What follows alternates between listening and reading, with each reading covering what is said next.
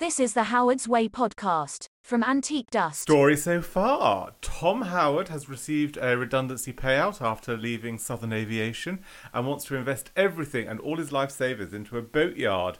His wife, Jan, isn't very happy. Anyway, I'm Jonathan. I'm Rob. And together we are Antique Dust. Woo! Woo! We are dusting down that glorious yachty drama, Howard's Way.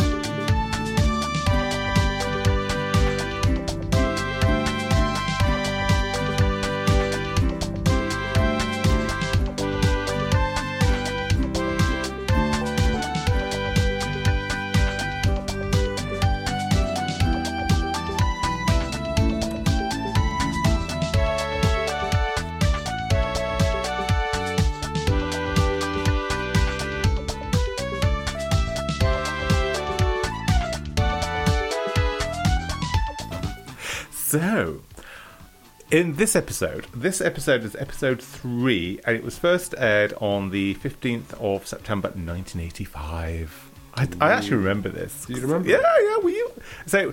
My whole family sort of gathered around the television and watched it as a televisual delight. Did it get wheeled in on a trolley? No. We had that in the best room, the one with the doors on, the TV with the doors, which came from, I can't remember where it came. Army and Navy used to have a. I don't remember that department store. My grandmother. Yes, there wasn't a branch of Army and Navy in the little Scottish town where I grew up. Funnily enough. Well, it's a massive electronics department. My grandmother looked at this television, and it only went on high days and holidays. It did take a little while to warm up as well. Well, it had valves in it. It was only 1985, but it probably didn't have valves. It didn't have. I don't know, but it had. Well, it was all solid state electronics, so it would take a little while just to warm up. Yeah, and it had a remote control, which the remote control slotted into the actual television, and you used to take it out. But then, if you did it from an angle, it wouldn't work. You had to sort of get it down to where the slot was to line up the laser beam or whatever. Yeah, the first television that we had with the remote control, there was a little compartment on the side where the remote control sat, and my mum always insisted that it be kept there, which totally defeated the purpose of having a remote control if you had to walk over to the television to get the remote control to change the channel, and then you had to put it back into the slot and put it back down again. Well, we had a Betamax with a remote control, which was attached by a cable, and the cable only reached into halfway. Well, we had quite a large lounge, and the cable we left the cable in the middle of the lounge, and we wanted to change it. We went to the remote control in the middle of the rug to press the remote control. It was bonkers. Yeah, some things really weren't thought out well back then, were they? My grandmother ruined that as well, because she came in with a hostess trolley with some nibbles on it. Some salmon out of a tin, and cucumber sandwiches. On a hostess trolley. Because it was a level thing, so it had 2 levels. But the whole point of hostess trolley was to keep hot things hot. No, that was a different one. The hostess trolley, it just literally had 2 levels. It wasn't attached to a cable or anything like that, but it had 2 levels. So you had the sandwiches on the top, and you had the cakes at the bottom, and then when the He said, when we'd finish the sandwiches, the sandwich plates were put on the bottom, and the cakes were then produced onto the top. It wasn't rotating. So did the Queen come round for tea very often? No, to your it's just- house? Sorry. Anyway, back to Howard's Way. This episode I really enjoyed. The script was really, really good. In the previous episode, Abby has arrived back from Switzerland from finishing school. She doesn't seem to have graduated. No, she doesn't come across as being particularly well finished. No. I think Polly should be asking for her money back, Yeah. get a refund from the finishing school. No. I haven't seen her balance a book on her head once. So No, and the makeup techniques and everything. Because my mother went to a finishing school. I think it was only for a term in Brighton, so you were taught how to dress, what to dress for, and how to do. It's like how to get out of a car without showing everyone your knickers. Yeah, stuff like that. Yeah. A good skill to have. It stood me in good stead for many years. So the episode starts with Avril going into the Jolly Sailor, where Jack, her daddy, is regaling some people we never meet ever again in the pub, and Some boring anecdote. and that sort of thing. And then Avril comes in and breaks the news that Tom wants to be in the business. Yay! And she's sold the flying fish. Yes, but she's being a bit cagey though about the I know. identity of The owner. The- It's the- somewhere who's on purchasing. the East Coast. the east coast of what though? I've Is it Grimsby? Or? no idea. So she seems to be a little bit reluctant to say that. So we have a little bit of nonsense with regards to having a gin and tonic, and Jack having another conversation about what actually happened in London for her to come back, and what happened in that there London? and trying to convince her to move back in to the house because I think she's renting the thatched The cottage. thatched cottage. I hope she shut the gate and Well, the I hope livestock so. haven't gone and eaten the roses. That would be terrible. That'd be terrible. And then we cut to Jan and Tom Howard's house, where Tom has come back super excited, saying, "Oh, right, yes."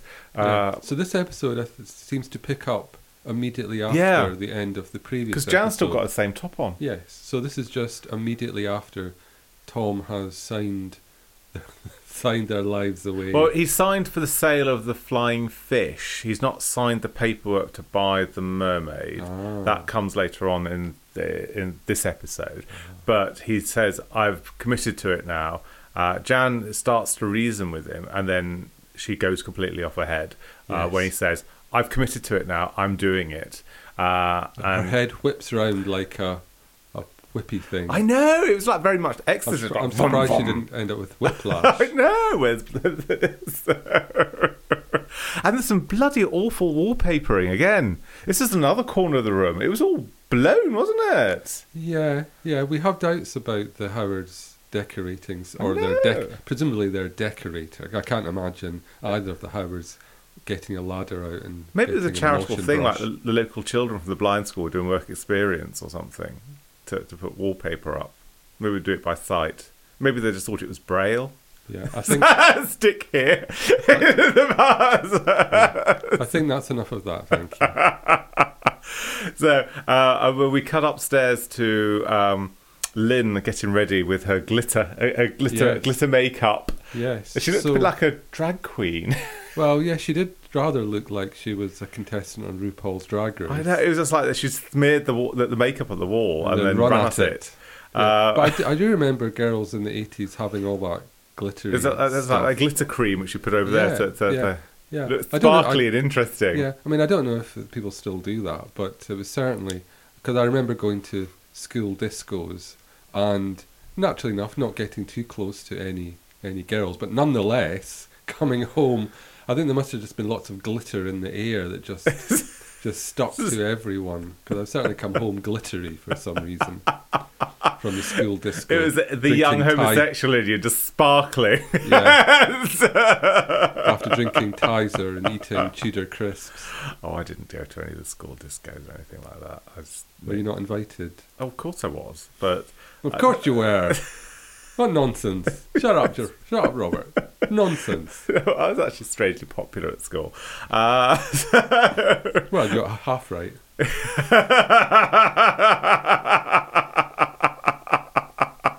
So but, it's safe to say that Lynn isn't thrilled. well, Lynn at first, it's really quite interesting because, say, Leo and Lynn come into the living room where there's a bit of a frosty reception, and Jan says, And Leo's a picture in beige. yeah, beige, and Lynn's looking all glamorous. Yeah. In fact, there's quite a lot of beige in this episode. Yeah, that I there noticed. is. Yes, we'll get on to Jan's outfit, a little jumpsuit later, and so at first, say Lynn's going, "Oh, that's jolly good, Daddy," and then the Jan stirs it. Yes, but he's selling everything, including the flying fish, and then she goes completely bonkers. Yeah. No, it's not fair. I can't have a pony. No, that's you, Jonathan. So, Yeah. that's partly the reason why I really got into Howard's Way, because Because you couldn't have a pony.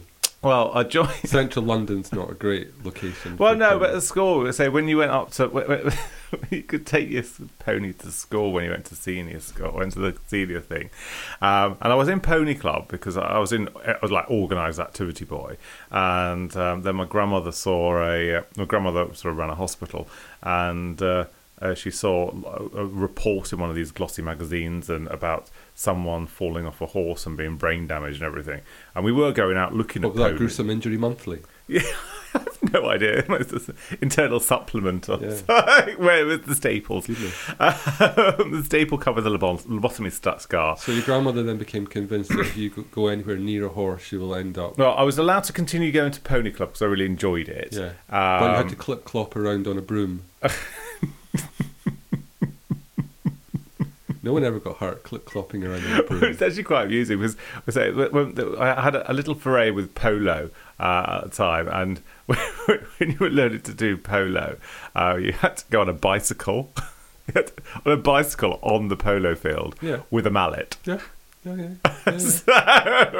I'm strangely familiar with... I think I must have seen a documentary once. Really? Yeah. Yeah. I mean, I was shocked. I thought, all right, we'd do that. But apparently So you were on your Raleigh Bomber. no, that had their rickety bikes, which were a little bit higher, taller. Right.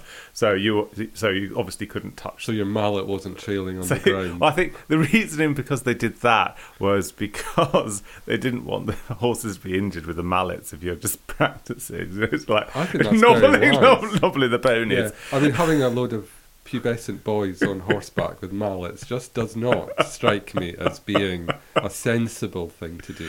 But the thing is, my grandma, we were out looking at ponies, so we were looking around, getting me a pony, and then grandma said, "No, categorically not. You're not doing No this." pony for you, Jonathan. No, because it's too dangerous and blah, blah. So because she said sailing, that's what you're going to do because we had a sailing club at the school. Yeah, because that's much less dangerous. I know, well, my grandma had it in her head because I could die for a brick in my pyjamas. I'd be fine. I don't think she really looked at the drowning incidents because I was such a strong swimmer and I swam for county. Right. It was. Yeah, so she skipped that edition of Gruesome Injury Monthly. Yes. So I got a boat instead. But so anyway, I do like the whole sailing. What did you call it? Dobbin? No, it was just a topper. That's what they're called. Okay. All right, okay. So, You saw the puzzled look sort of pass over my face. Topper. so I used to get a comic called Topper. yeah, I remember that one. Yeah, and I used to get the Buster. Buster, yeah, I got Buster. Whizzer and Chips. I wasn't overly keen on Dandy. Dandy and Desperate Beano. Dan got my nerves a bit, and Banana Man. No. Banana Man. And I didn't like the Bash Street Kids because they were like rough. It's Yeah. like, I just don't know. My Anyway. my sister used to call me Plug. Really? Your ears aren't that big? Well, I don't think... She... Oh, actually, that's strange. I'm not quite sure how to take that. Because Plug had big sticky Yeah. outy ears, didn't he? Yeah. She was just being cruel. Which sister was this? This was Eleanor.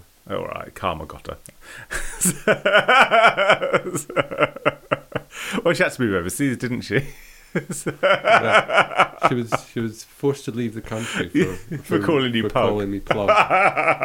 Anyway, So anyway, so Lynn's very obviously was like completely behind Daddy, and now isn't completely behind Daddy because that means she can't sail. and now she's in tears and all that makeup is running down her face. And yeah. you actually really can't tell the difference. No, yeah, and then Leo's still very supportive because that's what Leo's role is, because he's just like, yeah, well, it's fine, I'm not having to go to university, I'm working in a petrol station. And then he... But he's got an endless supply of ginster pasties. Oh, marvellous. Yeah. There is a bonus to working in a petrol station. Lovely. Yeah. And then we cut to him whizzing off in Jan's MG Metro. Yes. I know, I had an MG Metro. That was my first car. But did your MG Metro have bright red seatbelts? Yes, it did. I had a black one. I had a black one with a red trim. Because what we've not mentioned is that Leo and Lynn were escorting Abby to the party. to a party where she is going to be Launched into Tarrant Society. We'll get on to that. Yes. Because Leo arrives. sweetie. Leo arrives to go and sort of pick up Abby, and Polly comes out looking very glamorous, like clinging onto a gin and tonic in a crystal glass. I go, please say you'll help her launch onto Tarrant Society. Now, I want to say that Tarrant set. the Tarrant set. Yeah, I would say that Polly in this episode seems to be permanently dressed like a character in Abigail's party. I know. I love that. I love that floaty thing that she was doing. She was wearing. That was great. It was very patterny and everything. I love that. It's I think either Abigail's party or Margot from The Good Life. both are fabulous, marvelous. Anyway, then Abby comes out the door sideways because she can't actually fit through the door front door, because she's got this awful frock that the drag queen was wearing on the fashion show in the last episode. I say it is a particularly terrible frock, and at one point it looks as if it's sort of moving independently of her. So listeners, if you haven't seen this episode, she arrives with this massive blouse with these huge sort of shoulders. Yeah, like massive puffy shoulders. Going on. I was surprised she fitted in the front of the MG Metro with Leo. I'm surprised that Leo wasn't sort of also stopped to one side. He's wedged up against the side window because there's no room. So Leo's trying to make polite conversation to Abby. Abby's having none of it. She knows that he's been asked to take her and doesn't, and she thinks that he doesn't want to. Basically, certainly in this episode, Abby is sort of like human representation of Grumpy Cat. Yes, very much so. I mean, she was like, no. I hate that. I hate everything. I hate everything. I hate parties. Yeah, I hate parties. I hate Tarrant. I don't want I to hate go. my mother. Yes, I hate. I hate this table. In fact, strangely enough, she was probably strangely perceptive in this one. I don't think Leo did actually want to, but I think he felt a little bit sorry for her. Yeah. So she asked to be pulled up, and then just, I'll just pull up here and I'll get out, because I know you don't want to take me. I'll walk home in the rain. It wasn't raining. Well, metaphorically, it was raining in her heart. Yes. So then Leo feels a little bit sorry. I think there's a little bit of sort of cute meat there. I think he feels cute meat. You mean meat cute? Meat cute. It's not cute meat. That's cute meat. That sounds like the butcher's It's a lovely shop. So then he then takes us to the Jolly Sailor, where they sit out in the beer garden. And it's not the beer garden. It's on the front terrace. It's the outside. It's the outside of this Jolly Sailor, where it's all very jolly. They're having a conversation, and Abby's sort of coming out of her shell a little bit. A little bit. In fairness, I think Abby could be really good. Leo's winkling her out of her shell. Yeah. Miss Babs, it took some winkling. Yes, and then Lynn comes out to the pub because obviously she's been. Not Lynn. Avril. Avril comes out of the pub after leaving Daddy and says, "Oh, hello." Say hello, Leo. And then Leo says, "All right, yes, there's Daddy." So they have a conversation about the Mermaid Yard and say it was going to be a marvellous success, marvellous. And there's a little bit of a boom in Leo. A little bit of a frisson between Leo and Avril. You can see that he's like quite smitten. I think that will come more clear further on in series 1. Yeah. So anyway, he sort of has a conversation with Abby, and it all sort of drizzles along nicely. And then we get on to Jan being very hungover, arriving at Ken Masters with her big specs. She looks amazing, actually. I mean, admittedly, she has a vision in beige. She's got this big jumpsuity type thing with a high-waisted, thin red belt. If she doesn't wear the red belt And red shoes. and red shoes in high Red heel belt, shoes, red she did actually look very, very fetching. And she teamed with her with the seatbelt on her MG Uh, Metro. MG Metro, yeah. So she was like really, really sort of yeah, okay. So you're working this, but then again, if she didn't have the red outfits and she was next to a sort of a wall, a magnolia wall, she'd probably blend in. Probably. But if we can just sort of rewind a little bit back to the day before, because what we've not mentioned is that when Abby comes home, Polly's on the phone. Oh yes, invited some other person to her place in Chelsea. Her pied à terre. And I might be there, and there are 2 rooms if we need them. Dirty stop out. Oh yes, because she's reclining with more gin. And Gerald won't mind. Gerald won't mind. It's how very modern. Yeah, I just think Polly just steals everything, every scene she's in. It's just lovely. Call the police. Polly's on the screen. Yes. Oh, Thursday. Oh yes, I will be there then. And then she does actually mention to Abby that Daddy, say it was sad that he couldn't see you. So we haven't met Gerald yet. We haven't met Gerald yet. No. He will be introduced with a massive fanfare at this rate. I know. Yeah, but so I think we're the question marks coming up here. So that's like Polly's obviously sort of a manhunter, and she's you're just like, oh, what's causing her to be a manhunter? Is Daddy sort of some sort of stud that's pushing it around everywhere, and we'll find out because we meet Gerald in the next episode. So then it cuts to the following day where we see hungover Jan. Yeah, so Jan's arrived at the chandlery, and politely declines the full-time job that Ken has offered her, which is strange, really, because you'd have thought, oh no, our lives are going to change completely. I mean, if Jan went out to work, maybe they wouldn't have to get rid of the flying fish. Well, yes, exactly. That didn't really seem well thought out. So no, I can't take this full-time job with more money because my husband's been made redundant. And now he's wasted all his money buying the Mermaid Yard. He's thrown every penny that we have into some kind of down boatyard. It's just like, all right, I'm not going to work. In fact, it felt like, I'm not going to work at all because therefore that'll prove to Tom that we can't survive. Yeah, that doesn't make any sense. Doesn't make any sense. Ken says, I can wait if you'd like to reconsider, and then offers her out to lunch. And she politely declines, no, I've got to go to Cirencester. Chichester. Of course, I had to then look at Google Maps to see where Chichester was. Actually, it's in relation to Tarrant. Well, anywhere. Chichester's really nice. It is really lovely. I'd have probably put it somewhere in the Midlands and thought, well, that's rather far to go to visit your mother, but it's not. It's not a huge distance from Tarrant. From Tarrant, no, and.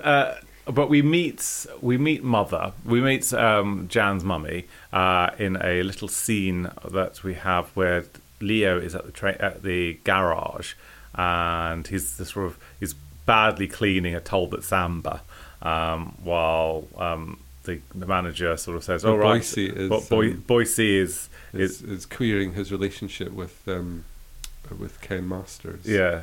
So that doesn't really go anywhere. That bit, and then this Morris Traveller car arrives very strangely speedily, coming up to the petrol pump. So that was like she was like virtually doing an emergency stop outside the bloody thing. Well, I think that tells you quite a lot about the grandmother.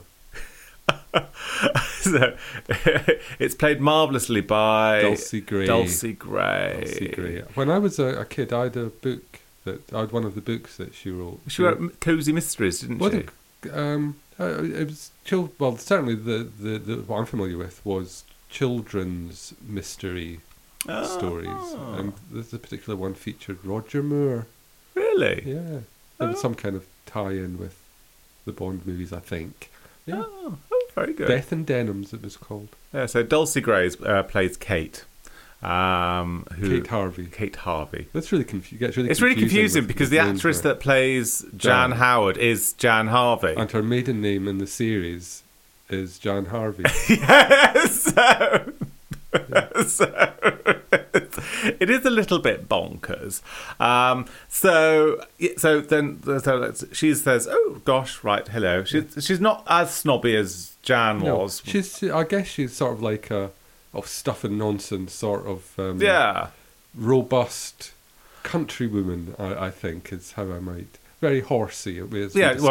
She likes having a little flutter on the horses, and then the next scene we see with her is Jan's pulled up in her MG Metro, in her Vision of beige with red accessories, red belt and red shoes, and bobs up to Kate's cottage, which is a lovely detached cottage, and she's got a huge garden, and she looks like she's maintaining it herself. And I'm thinking, Christ, no, she can't be doing that. I don't think she's snipping away at the edges of one of the beds, but she's definitely not doing all that. Well, she said, "Oh yes, garden. it keeps me occupied."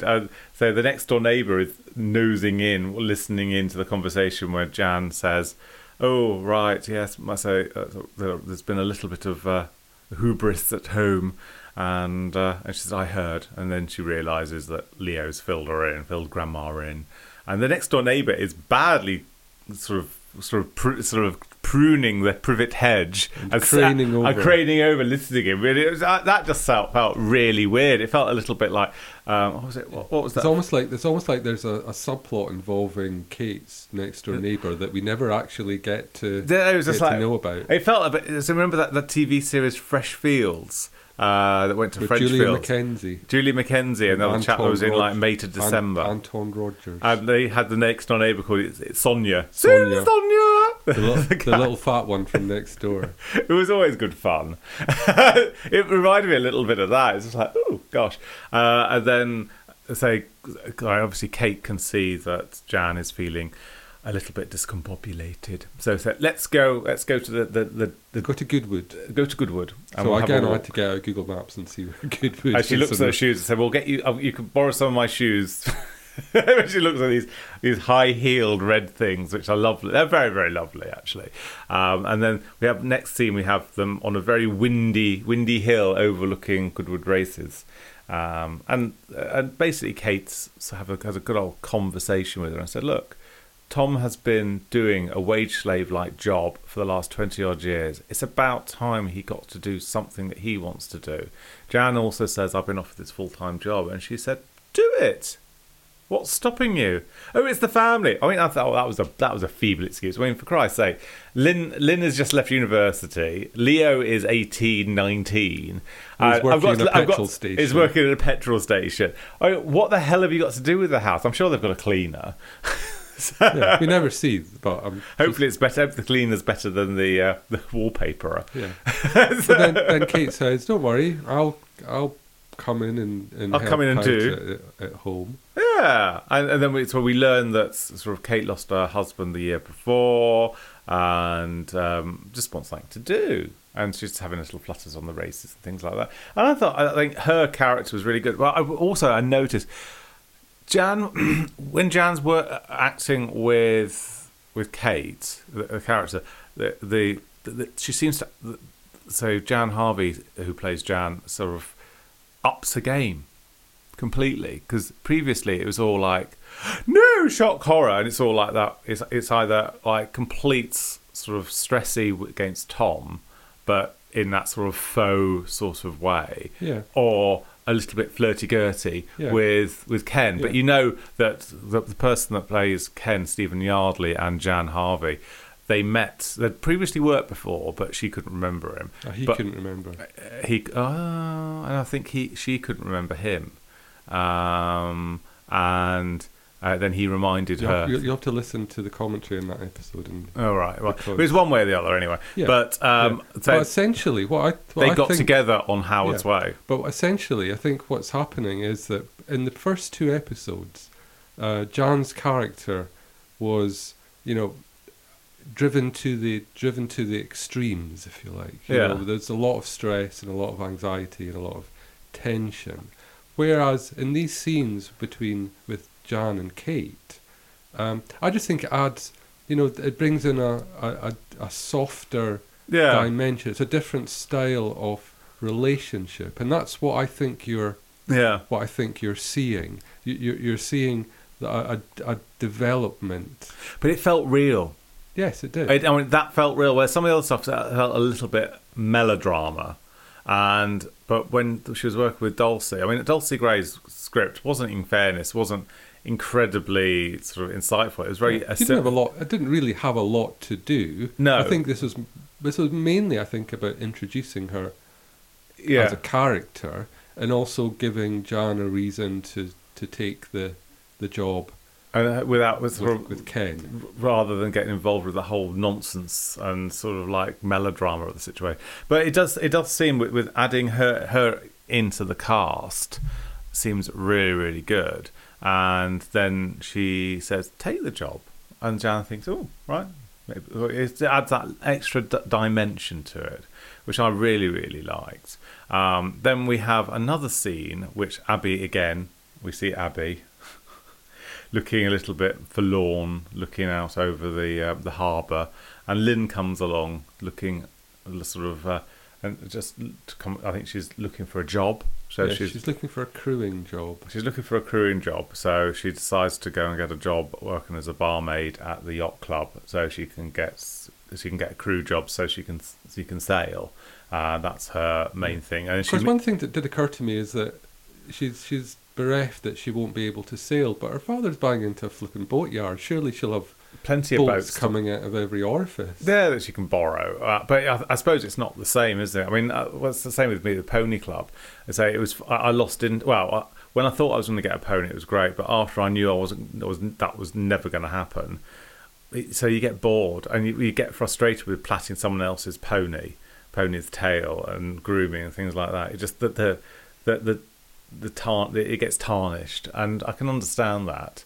But overall, she has this dialogue with this chap from the yacht club who looks like it's from Fun Boy 3, and they're looking like they should be breaking into song with their range of pastels, bright pastels. Yeah, again, a lot of beige and a lot of pastel colours. Yeah, I think he was wearing a blue and she was wearing a pink, and it felt very, very much of the time. But it was all very lovely. All bit Bucks Fizz. Yeah, it's making your mind up.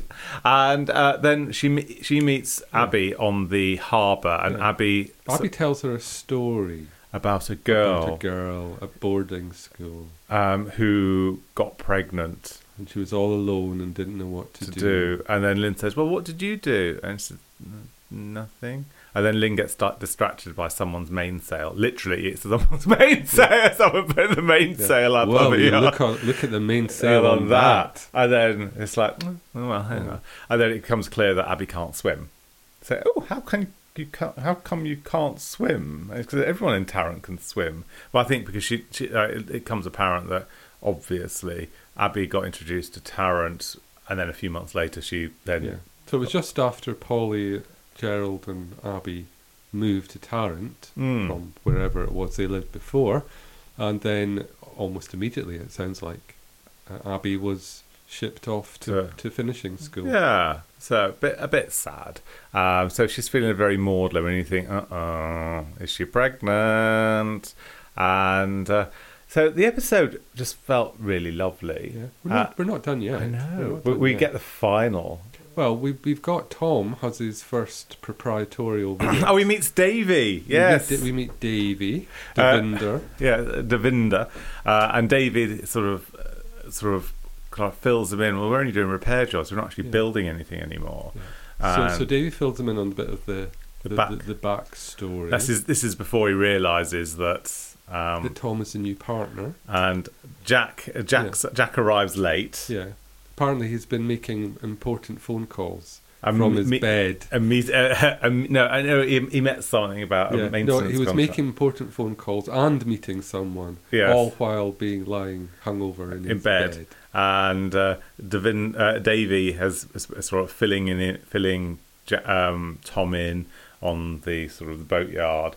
Jack's announced that he's bought in to the boatyard, to the crew, and Bill recognises that Davy is giving a little bit of information on which could possibly cause problems. So ships Davy off to the main shed. And Bill and the rest of the team are obviously a little bit concerned about someone new coming into the boat yard, and Jack reassures them and says, we've had partners before and they've always done what they're told. And I just wondered what happened to these other partners. They're sort of Are the they bottom of the Tarrant estuary with a very with a very big bag of bricks, probably. These mysterious partners. Or he's taken them out for a drink and their livers are packed up.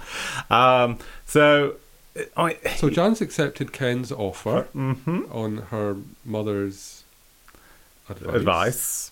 Yeah, so that's set up nicely for that bit of plot. And then Tom goes off looking for the new owner. Well, the Tom's flying signing the fish. paperwork in the office, and someone on the East Coast, Mr. Devereux, James Devereux or something, and then he looks at the envelope, which has got sort of Chichester on it, and sort of Chichester again. Chichester, yeah, Chichester makes a It's big a very Chichester based, episode. yeah, and then sort of he goes to sort of like to find this address. He makes a little note down and puts puts it in his pocket, and then he drives to the Devereux's residence. And it's quite interesting because he was going to the Devereux residence, and then Leo decides to have a little walk along the sea, and spies Abby, who we see Abby sort of crawling underneath one of the sea Under breaks. the groin. It just looked like someone homeless, like sort of like fetal like, and it's like cut between Tom pulling up in this nice established suburban place, and knocking on the door and asking to speak to James Devereux. I think he's bought my boat, really. And this wife that looks like she's about to have a dinner party, who's not in at the moment, and said, I think your husband's bought my boat. The boat doesn't sail. And he's like, ooh, he's a bit like cliffhangery there. And then we cut to Leo walking along this very pebbly beach, and Abby has now stopped being fetal-like fashion, and she's on the top of sort of a harbour wall of some sorts, looking out. And then Leo goes, Abby! When she just like flings herself off. Flings herself It was. off. It was really. It wasn't just like slipped. It was like she a was proper jump. purposely flinging it off, and then we hear a splosh, and then we see some underwater scene, Yes. and then it cuts to the big-breasted sort of mascot mermaid. The big boobied mermaid. But it was a Right fabulous there we episode. Really, really good. Very Yes. super tight. So it turns out that Abby was launched into Tarrant Society after all, and Yes. made a very big splash. Splash! No, I absolutely adored it. It really, really was fabulous. So, obviously, we are uber fans. If anyone else who's listening to this knows anything other juicy gossip about this episode or Chichester, we would love to hear from you. So this brings us on to this episode's recasting. So we are looking at, if we did a reboot of Howard's Way, we're looking what popular actors or actors would be suitable for playing these characters if that got remade.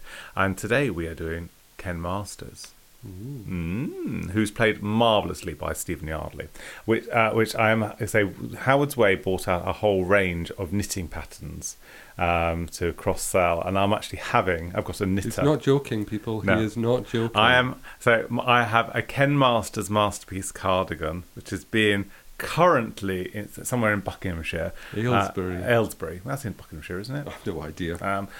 So anyway, I've acquired the the Ken Masters cardigan, zip-up cardigan.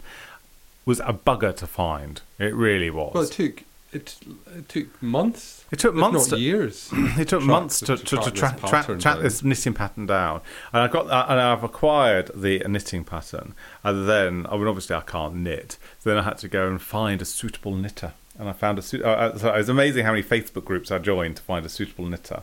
So I'm now having a Ken Masters original being made. So that's very, very exciting. She has actually started. I have posted a picture of my said cardigan in action. So that's coming. But Stephen Yardley played Ken Masters very, very well. And who would you pick to recast? Who would you pick? Give me a few moments to Well, think. I've thought long and hard, and I think Adam Rickett, Adam Rickett. who used to play what was his name? Nicky Platt in Coronation Street. Mhm. He's the right age. I think he's now does bits on Hollyoaks and things. We have actually met him.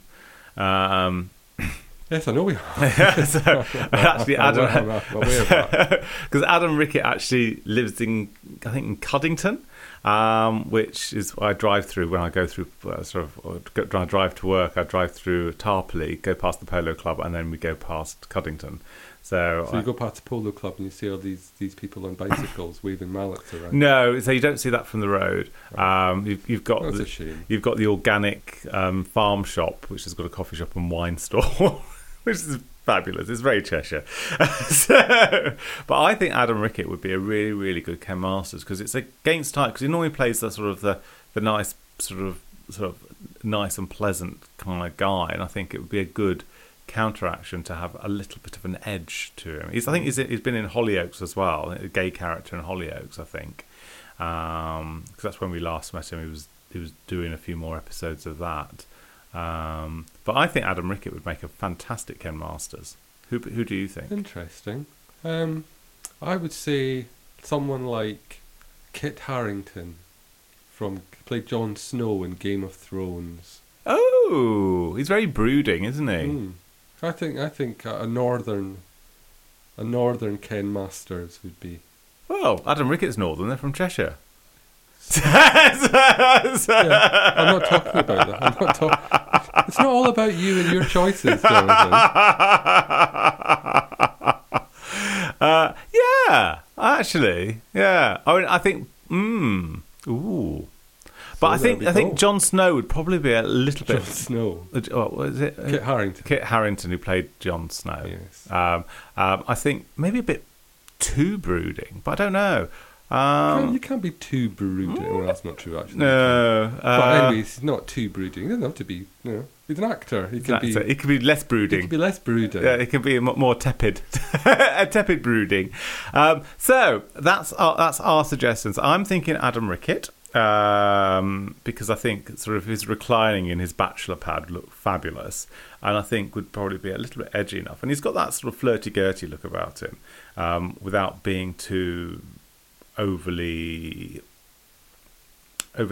sort of the physicality of him. So, but yeah. So over to you, dear listeners. Who would you think would be fabulous to be recast as Ken Masters?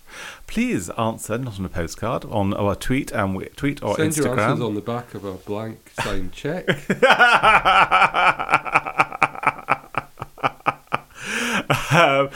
So let us know. We are on all social media platforms at Antique Dust. Please subscribe, give 5 stars if you listen to And this on Apple if you would like Podcasts. to take part in a future podcast, give us a shout. give We're us a always shout. up for a collab. I need to speak to the girls from the Lovejoy pod, because I think when I last spoke to them, because there's the Lovejoy pod they're doing the same thing with Lovejoy as what we're doing with Howard's Way. They're probably making a much better job of it than we are, to be fair. Oh, I don't know.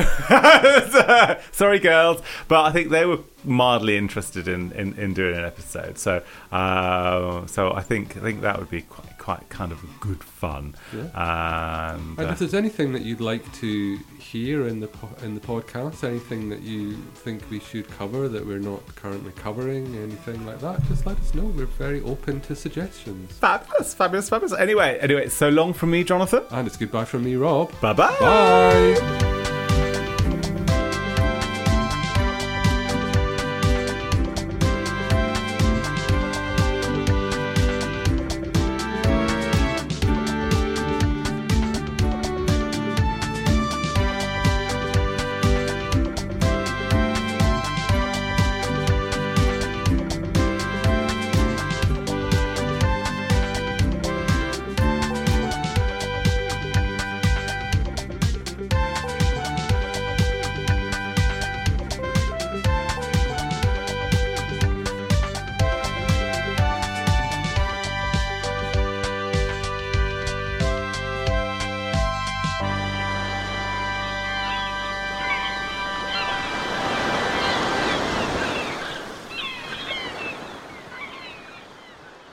You've been listening to the Howard's Way podcast from Antique Dust.